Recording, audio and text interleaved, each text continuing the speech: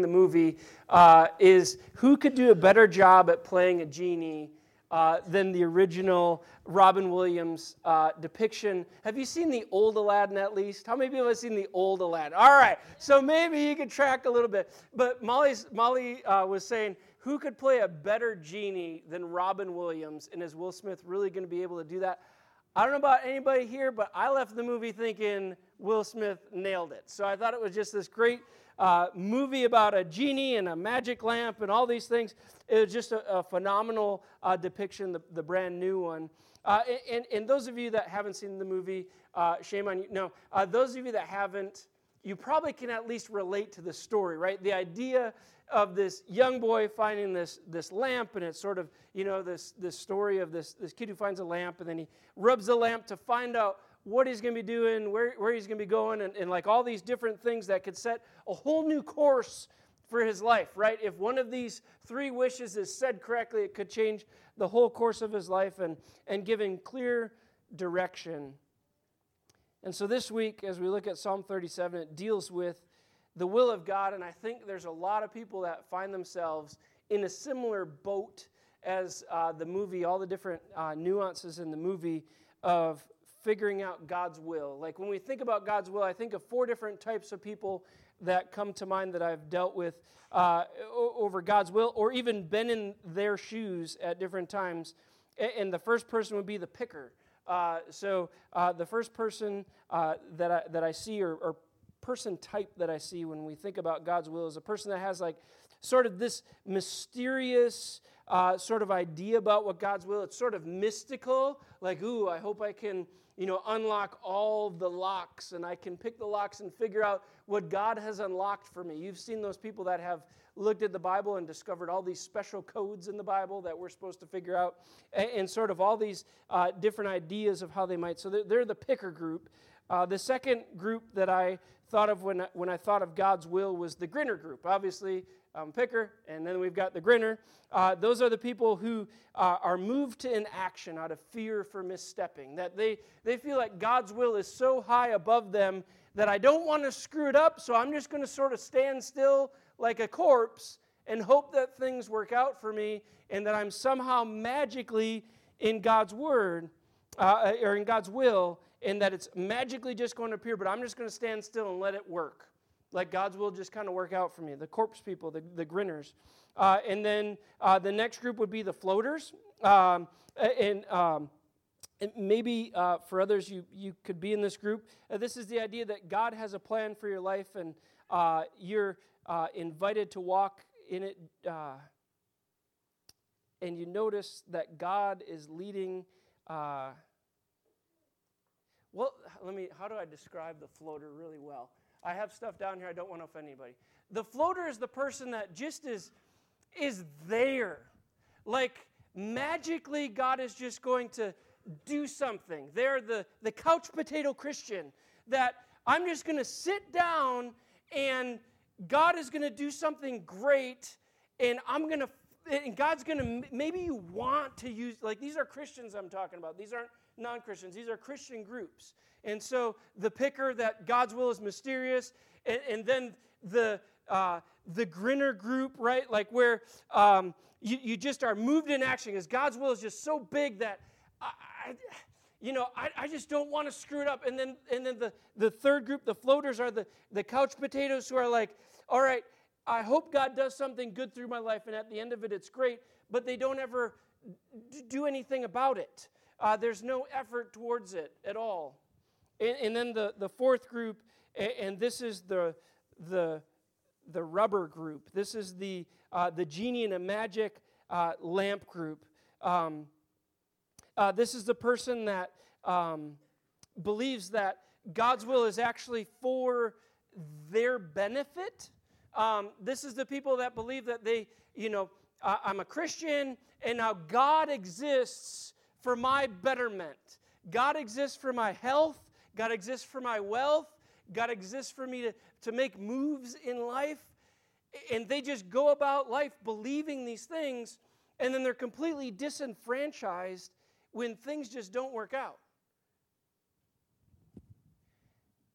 And I feel like all 4 of these groups, there are pitfalls in each of these 4 groups. Luckily, this is not for any of us. This is all for those sinful Christians outside of this room.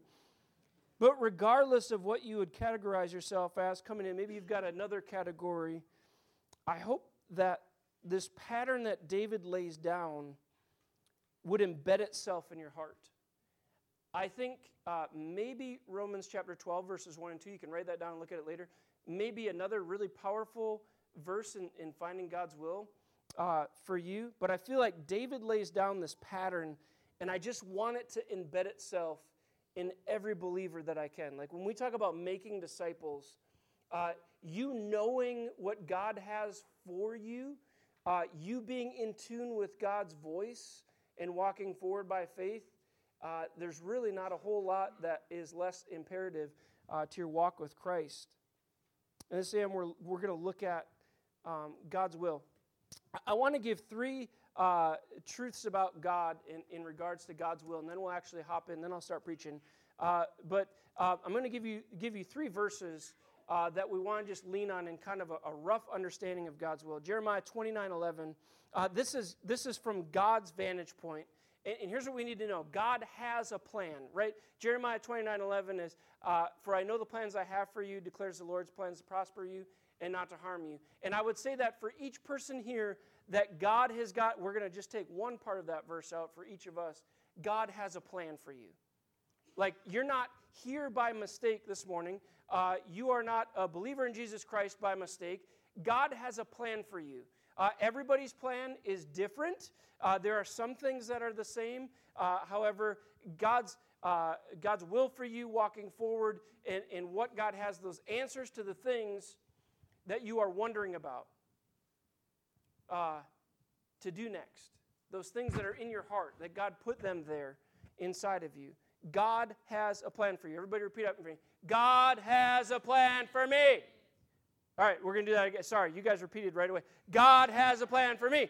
All right, God, we can know that by Scripture, that God has a plan for each and every one of us. All right? Number 2, Isaiah 41:13 says this, I, the Lord your God, hold your right hand. I am the one who helps you. Here's what you need to know about God's will, is you are not just put out on a desert island as a Christian, sort of like to figure out what God has for you. This isn't unlocking any sort of key. In Isaiah 41:13, it's clear that God holds your right hand and walks you through this. If you are somebody that has a humble heart and is ready to say, God, what do you have for me? One of the riskiest prayers ever. God, I want to do whatever you want for me. Show me what you have for me. If you pray that, your life will radically transform within about 3 or 4 weeks. I guarantee it. You begin to pray that every day, God, show me what you have for me today. Woo! Watch out. But here's what you need to know about God's will, is He has a plan, and number 2, He's going to walk you through that plan.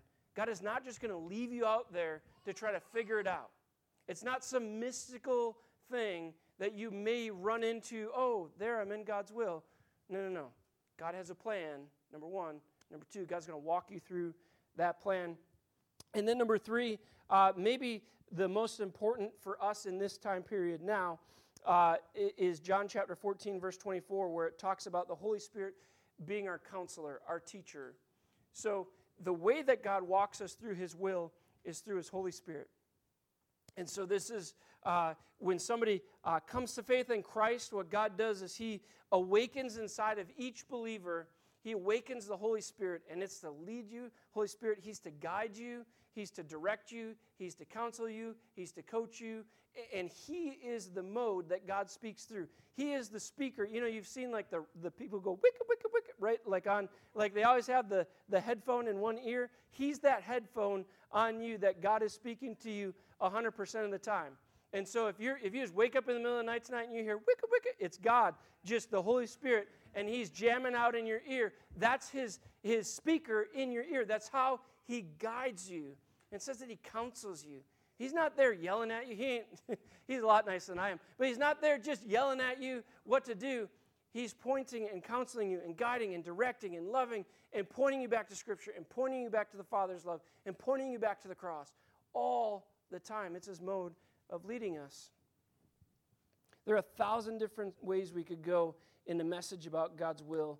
In this list that we're going to go through in a minute that David has, I realize some of you looked at Psalm 37. It's intimidating. It's long. We're not going to go through the whole thing. Praise Jesus, only 7 verses. Maybe 8 if I get spunky. But the list is not exhaustive, but what it does is it gives you a really good platform for finding God's will for your life. So I want to give just a bit of context as we arrive on Psalm 37. So this is one of David's psalms. So David was the writer, the author of this psalm, and he's looking back as an old man. How I figured out that he's an old man at this time, quite honestly, I'm just leaning on a whole bunch of really smart dead guys that wrote books that I read, but they all point to this fact that this is Psalm 37 was written when David was old and when he was looking back on his life. And you know what you gain when you're old and you look back on your life? A lot of regrets? No. A lot of perspective, right? We want to put it in a nice package. A lot of perspective. David's looking back at when he was younger, and we're gonna see that. And if there was ever anybody to talk about God's will for their life, it was David, because he, like you and I, made a lot of mistakes. And as David is looking back, he knows something about the will of God. He looks back and he sees that point, and I believe the scenario that he's talking about throughout these verses, not officially, but there's this scenario or this season in David's life, and it was about a 16-year season when David was a teenage boy, and we talked about this a week or two ago, where David was a teenage boy, and all of a sudden Samuel turns up, and what does Samuel pour all over him? Oil. Yeah, he anoints him. He says, "You're going to be king." And he dumps this oil all over David's head, and he's like, "Well, great, now I'm full of oil." And what that was his calling to be king, but he wasn't king yet. And so David goes into this season of maybe 15, 16, 17 years where he is waiting to become king. And in that season, he's pursued by the current king, Saul. Saul tries to nail him to a wall with a spear. Saul hates David so much, and he's so jealous of David that he even tries nailing his own son to a wall with a spear. He has a thing with spears, right? They just take sharp objects away from Saul, and everybody would have been all right. But David in this season, he fights Goliath, right? He helps out Saul, and he runs from Saul, and there's this whole season where he's trying to figure out, and it was a confusing season, and I believe it was written, David looking back on that scenario, that 16-year season between what God spoke and then the fulfillment of what God spoke to David. So let me pray, and then we will go ahead and dive in. God, we're opening your word this morning, Psalm 37, and God, these are just dead words on a page unless your Holy Spirit brings them to life. And God, I pray this morning that your Holy Spirit would bring them to life. God, that you would use these words to encourage us. God, that you would help us to just be guided through this well. God, that you would give the listener understanding, and that you would just temper my heart, give me the ability to communicate clearly. In Christ's name, amen. So Psalm 37, starting in verse 1, sort of sets a little bit of context for where David is going. And then it is almost as if David is talking to somebody younger and passing on wisdom in the way that it's written. Let me read just these first 2 verses. "Fret not yourself because of evildoers. Be not envious of wrongdoers, for they will soon fade like the grass and wither like the green herb." So this is really important in understanding the rest. Now, he's going to go back to this point over and over again throughout the psalm, but it's almost as if David is talking to a younger person who is just getting, maybe it's a younger person in the faith, who is just getting frustrated with watching people that don't love God prosper. He's looking around and he's saying, all these people that compromise, they seem to be better off than me. And David starts talking and he says, hey, don't worry about them. They're going to fade like the grass. It's almost as if he's saying, don't even bother giving thought to that. Like as soon as you get frustrated about that stuff, you're going to be led astray into poor paths. Like your mind is going to be off and you're going to miss what God has for you. And then David sits down and he's going to give us 4 things to really focus on. So it's almost like he takes a young man, and instead of looking at the negative, he says, no. Here's what you do.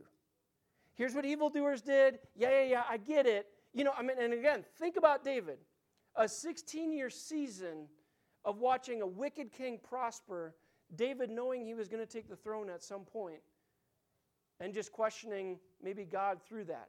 He's like, I understand you young guys. I understand you young folks. Man, you're just frustrated with so much. There's so much angst inside of you. There's no reason for it. Let me give you something to focus on, and that's God's will. So here's what he says in the next several verses. I'm going to read the next several verses here. Trust in the Lord and do good. Dwell in the land and befriend faithfulness. If you have a Bible, if it's your Bible or a pew Bible, underline that. Befriend faithfulness. Verse 4, delight yourself in the Lord, and he will give you the desires of your heart. Commit your way to the Lord. Trust him, and he will act. He will bring forth your righteousness as the light and your justice as the noonday. Be still before the Lord. Wait patiently for him. Fret not yourself over the one who prospers in his way, over the man who carries out evil devices. So number one, if I'm saying, all right, if I'm talking to you, if I'm just an old fart Ryan talking to you in the place of David, the first lesson I want you to know about finding God's will for your life. So if you're like me, I'm always wondering what's God got for me next. Like what's the next thing God's going to bring up? I hope that's your heart this morning. If it is, I hope you are just really built up in this. So the first lesson I would say, along with David, would be pursue faithfulness. If you want to know the will of God, we must feed our faithfulness to God. So again, here's what David says in verse 3. Trust in the Lord and do good. Dwell in the land and befriend faithfulness. Befriend faithfulness means feed on faithfulness. How cool is that? Befriend faithfulness. He's like, if you want to know God's will, I'm going to give you one note, and that's what you do with your life, is that in every area of your life, you are faithful to God. In every area. If you're in any arena, so if that's at work, you're faithful to God. If that's at home, you're faithful to God. If that's in marriage, you're faithful to God. If that's with your kids, it's faithful to God. If that's in purity, in things of purity, it's faithful to God. In the way that you talk, faithfulness. Pursue it, man. Find faithfulness in every single area. And you feed on it. It's almost as if he's saying, I want you, Christian, to look at how faithful of a God that you have, how steadfast his love is for you, and I want you to feed on that, and that's going to feed the rest of your life. I want you to look to God and his faithfulness, and I want you to mimic that in every area. That when you read something in God's word and it pierces you in the heart, that you are like, yes, yes. Feed on faithfulness. Befriend faithfulness. It's the first lesson in discovering God's will. If you have an area of your life that you know is compromised, I mean, you have given the enemy space, you have sold some of your property and said, hey, Satan, you have a field day with it, or you have an area where you just know it's wretched sin and you don't even want to tell anybody else, that's going to really confront you. You may tell somebody that pats you on the back, but, man, you don't want to tell somebody that's going to hold you accountable. It's not faithfulness. I mean, think about how that would be with Molly and I. Ooh, I didn't ask Molly for permission.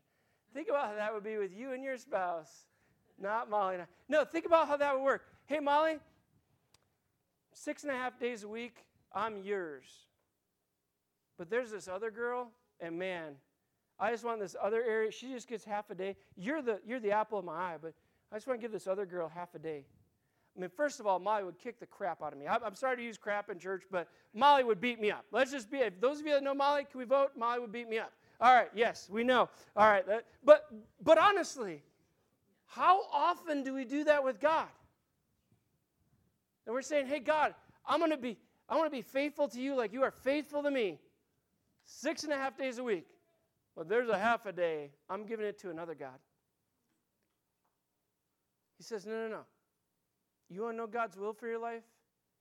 Befriend faithfulness. Befriend faithfulness. Does that mean you're not going to make mistakes? No. Does that mean you feed unfaithfulness? Absolutely not. So if you want to keep doing that, I'll guarantee that there is going to be a marred picture of what God's will is for you. So that was the grumpy point. The rest of them are pretty gentle. Number 2, focus your delight.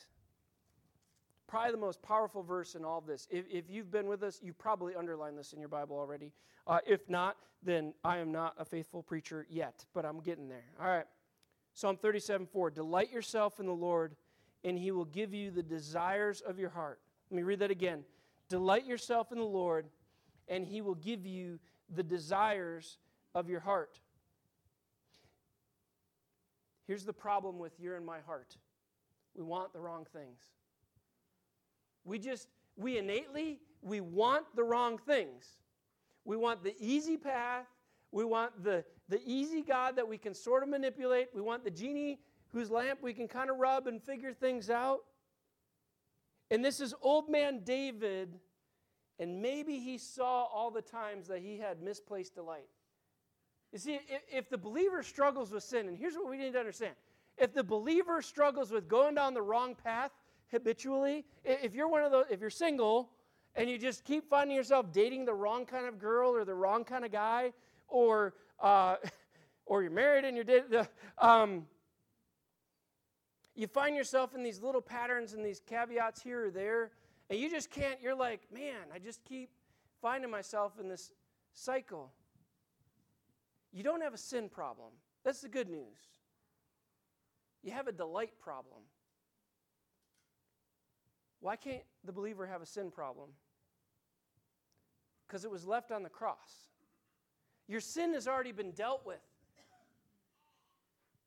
Your sin has already been dealt with. Jesus already, you're like, I don't get it. I'm going to try to get it to you here. Your sin is on the cross. You don't have a sin problem anymore. Jesus dealt with that. What you have is a delight problem. You're trying to find your delight in things that weren't meant to delight you. It was only God. God was the thing that was supposed to awaken you. God was the thing that was supposed to excite you. You have a delight malfunction. You don't have a sin problem. So he's saying, when it comes to my will, delight yourself in the Lord, and he will give you the desires of your heart. And David can write this because David chased wrong delights his entire life. And now he's old and he's like, man, how many times did I blow it? And the second half of the verse says, he will give you the desires of your heart. That doesn't mean he's just going to give you whatever you want at this point right now. That means he implants new desires where selfishness and busyness and idols and heart wanderings and neutral activities are living currently. That means as you make God your delight, that everything else just becomes blah compared to him. Everything else just becomes black and white. I think this is an amazing verse, and here's why. Only, and this is like here's how we understand God. Only our God would take your and my sinful heart and say, I'm going to use that, redeem that, and lead you. I want to repeat that.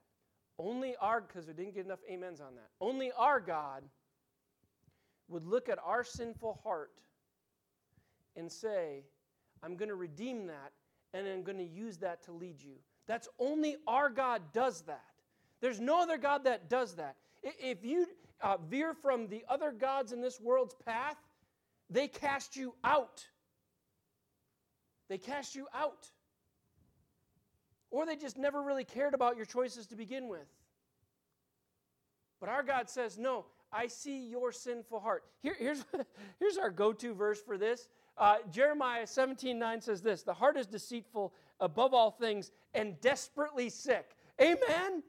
Right? Like my heart, if I don't make sure that Christ is on the throne of my heart moment by moment, then I'm like, my heart is desperately sick. and is going to try to lead me in the wrong way. Now here's what God says. Your heart is desperately sick. Yes. But I'm known as the Redeemer, and I'm going to change your heart, and I'm going to use the very thing that led you to sin and led you to be astray from me. I'm going to change it so that my glory is seen. And now you're seeking the Lord. And now you're hearing from God. He changes you when He's your delight. Delight in the Lord, and then He gives you the desires of your heart. He gives you new wants. As one preacher put it, He fixes your wanter. He just completely changes it. The things that you wanted before that you thought you needed, He says, no. I've got better for you. And He sometimes dramatically, sometimes in clicks, just degrees, changes your heart. So the question is, at the end of the day, is Jesus what brings you joy? Is He your delight? Number 3, He lightens your load. Here's the cool part about God's will, is He didn't design you to carry the weight of finding out His will.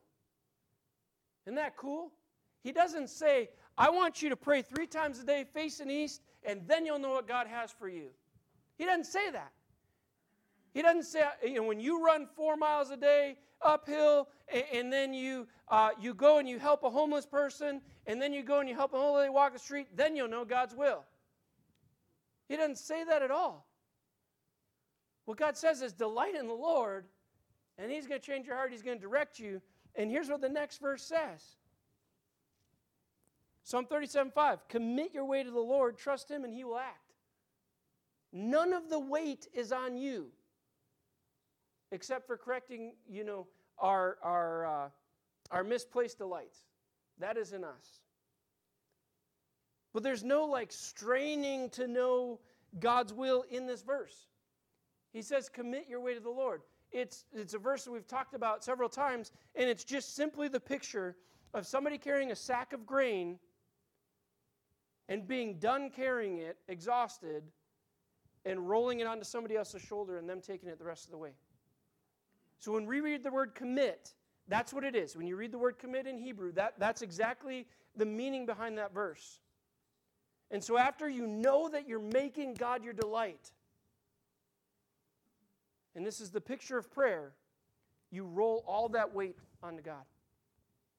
So all those areas of your life that you're thinking, God, are you even here?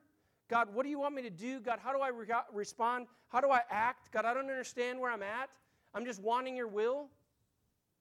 If He's your delight, the next step is that in prayer, you commit that to Him by rolling it off of you and onto Him. This happens only through prayer. We roll where we see injustices. We roll our wants, our needs onto the Lord's shoulders, and we watch Him work and open up doors for the gospel to go forward. Too many times our plans get in the way of God. This should become our rhythm. I learned a valuable lesson this past week that some of you have known and have been very clear to tell me my beard is getting whiter. I learned that very clearly this week. We had, was it Monday or Tuesday morning? I'm just getting ready to leave for work. Oh, I was getting ready to hop in the shower. I was still in my jammies. And all of a sudden our kitchen starts dripping and drip, drip, drip. We have this one spot that we get leaks when the snow melts on our roof. And I'm like, okay, well, Manly Ryan, I'm just going to go out in my jammies. I'm going to fix this. So I grab a pretty good size ice chopper, and I just grab it and, Brett Favre the thing up on the roof, maybe Joe Montana, I don't know. But I was like, all right, I'm just going to, I have not warmed up. I have not stretched. That is now not something I can do. And so those of you that have been here for a few years, I had some pretty extensive shoulder surgery a couple years ago. Apparently I need to stretch more often than I do. So I'm like, right? There's a muscle I haven't been using for a while, and then I tried to make it work, and then it screamed at me and cussed at me. I mean, my shoulder is angry with me and swollen all week. Prayer is like a muscle. You have got to utilize the muscle of prayer. You've got to stretch it. You've got to nourish it. You've got to feed it and get it to the point where when you are told to throw, you are ready to, and you're not laying on the snowbank wondering why in the world you grew old, like me. But how many times is that us? They're like, man, stuff comes up and it's like we're pulling prayer muscles left and right. Like we're trying to charge forward and there's no cover fire of prayer. We're just like, God's going to work it out. Ah! You know, it's that picture on Facebook of Jesus take the wheel, and it's like a driving wheel that goes off the car, and it's like, I didn't mean that wheel. You know, like, I'm at the steering wheel. You know, like, we get into spots, and it's like, how did I get there? It's prayerlessness. You want to know the biggest sin in the church? It's not adultery. It's not pornography. It's not caring for the poor. It's prayerlessness. Because if we prayed, all those other things would take care of itself. Thank you. Thank you. That was good. Amen. And we don't exercise the muscle, and we wonder why we're not seeing God fill this place to overflowing and having 17 church services on a Sunday morning. But yet, are we covering this town in prayer? We got this huge festival in town with thousands of people visiting.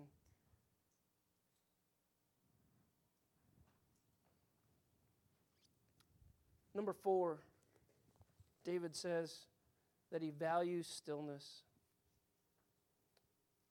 Verse 5, commit your way to the Lord and trust in him, and he will act. He will bring forth your righteousness as the light and your justice as the noonday. Verse 7, be still before the Lord and wait patiently for him. David's going to repeat 2 other times in these 40 verses of the chapter. He's going to repeat 2 more times. In verse 9, he says, those who wait for the Lord shall inherit the land.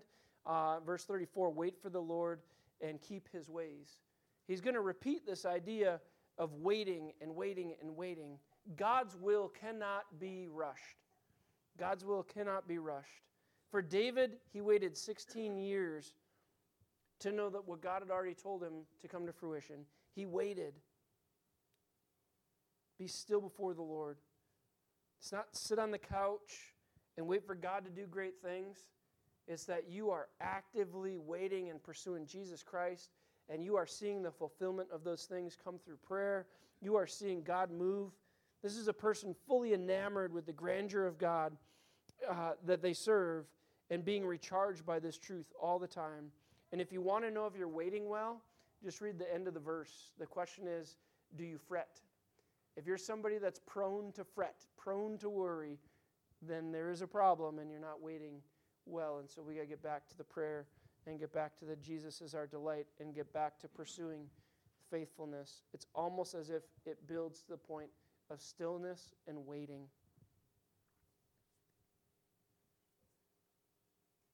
When is the last time you asked God to guide you at the juncture of life that you're in? When is the last time you just said, God, what do you want me to do? When is the last time you made God your delight? When is the last time you wept in prayer? When is the last time that you just said, God, here's an area of sin, and God, I want to be faithful, and I can't do this?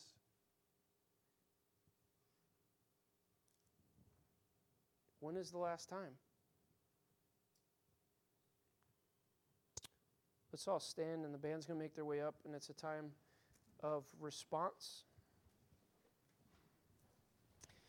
So we're going to do one last worship song, and if God moves you to respond through prayer, or you can pray with somebody that you're with, you can pray by yourself, you can pray with somebody that looks semi-spiritual around you, or you can come forward and pray with one of our prayer counselors up front.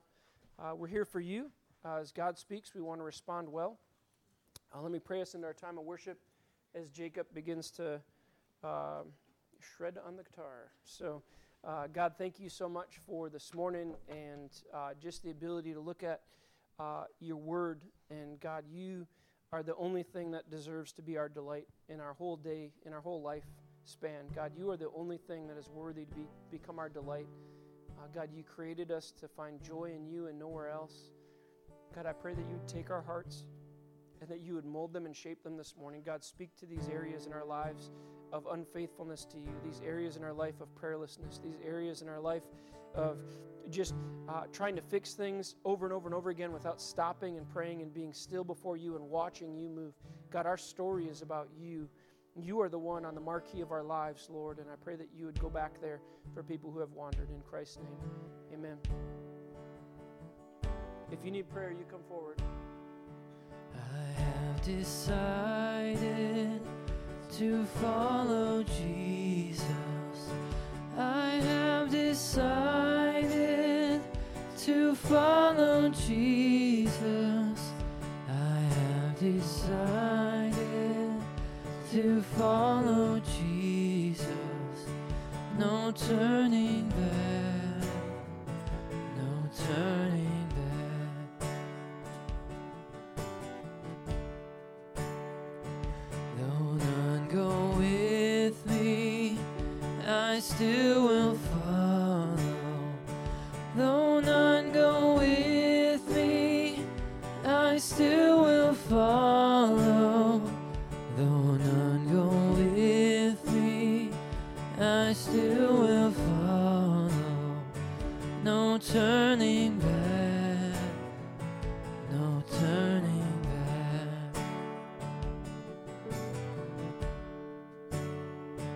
My cross I'll carry till I see Jesus. My cross I'll carry till I see Jesus. My cross I'll carry till I see Jesus. No turning back, no turning back. The world behind me, the cross before me.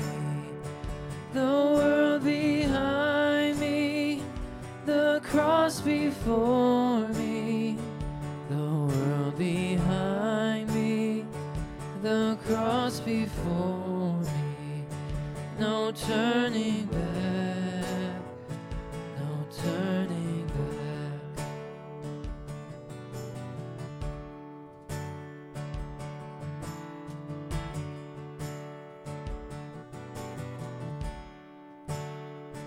I have decided to follow Jesus.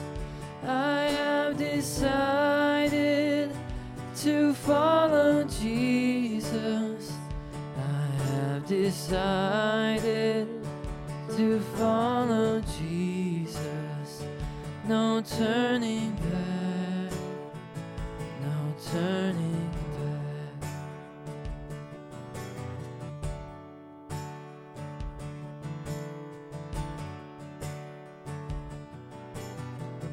So this next verse we don't actually have on the screen, and the band doesn't know it either. But it's one that I read this past week and I think it's cool, so we're gonna sing it. Will you decide now to follow Jesus?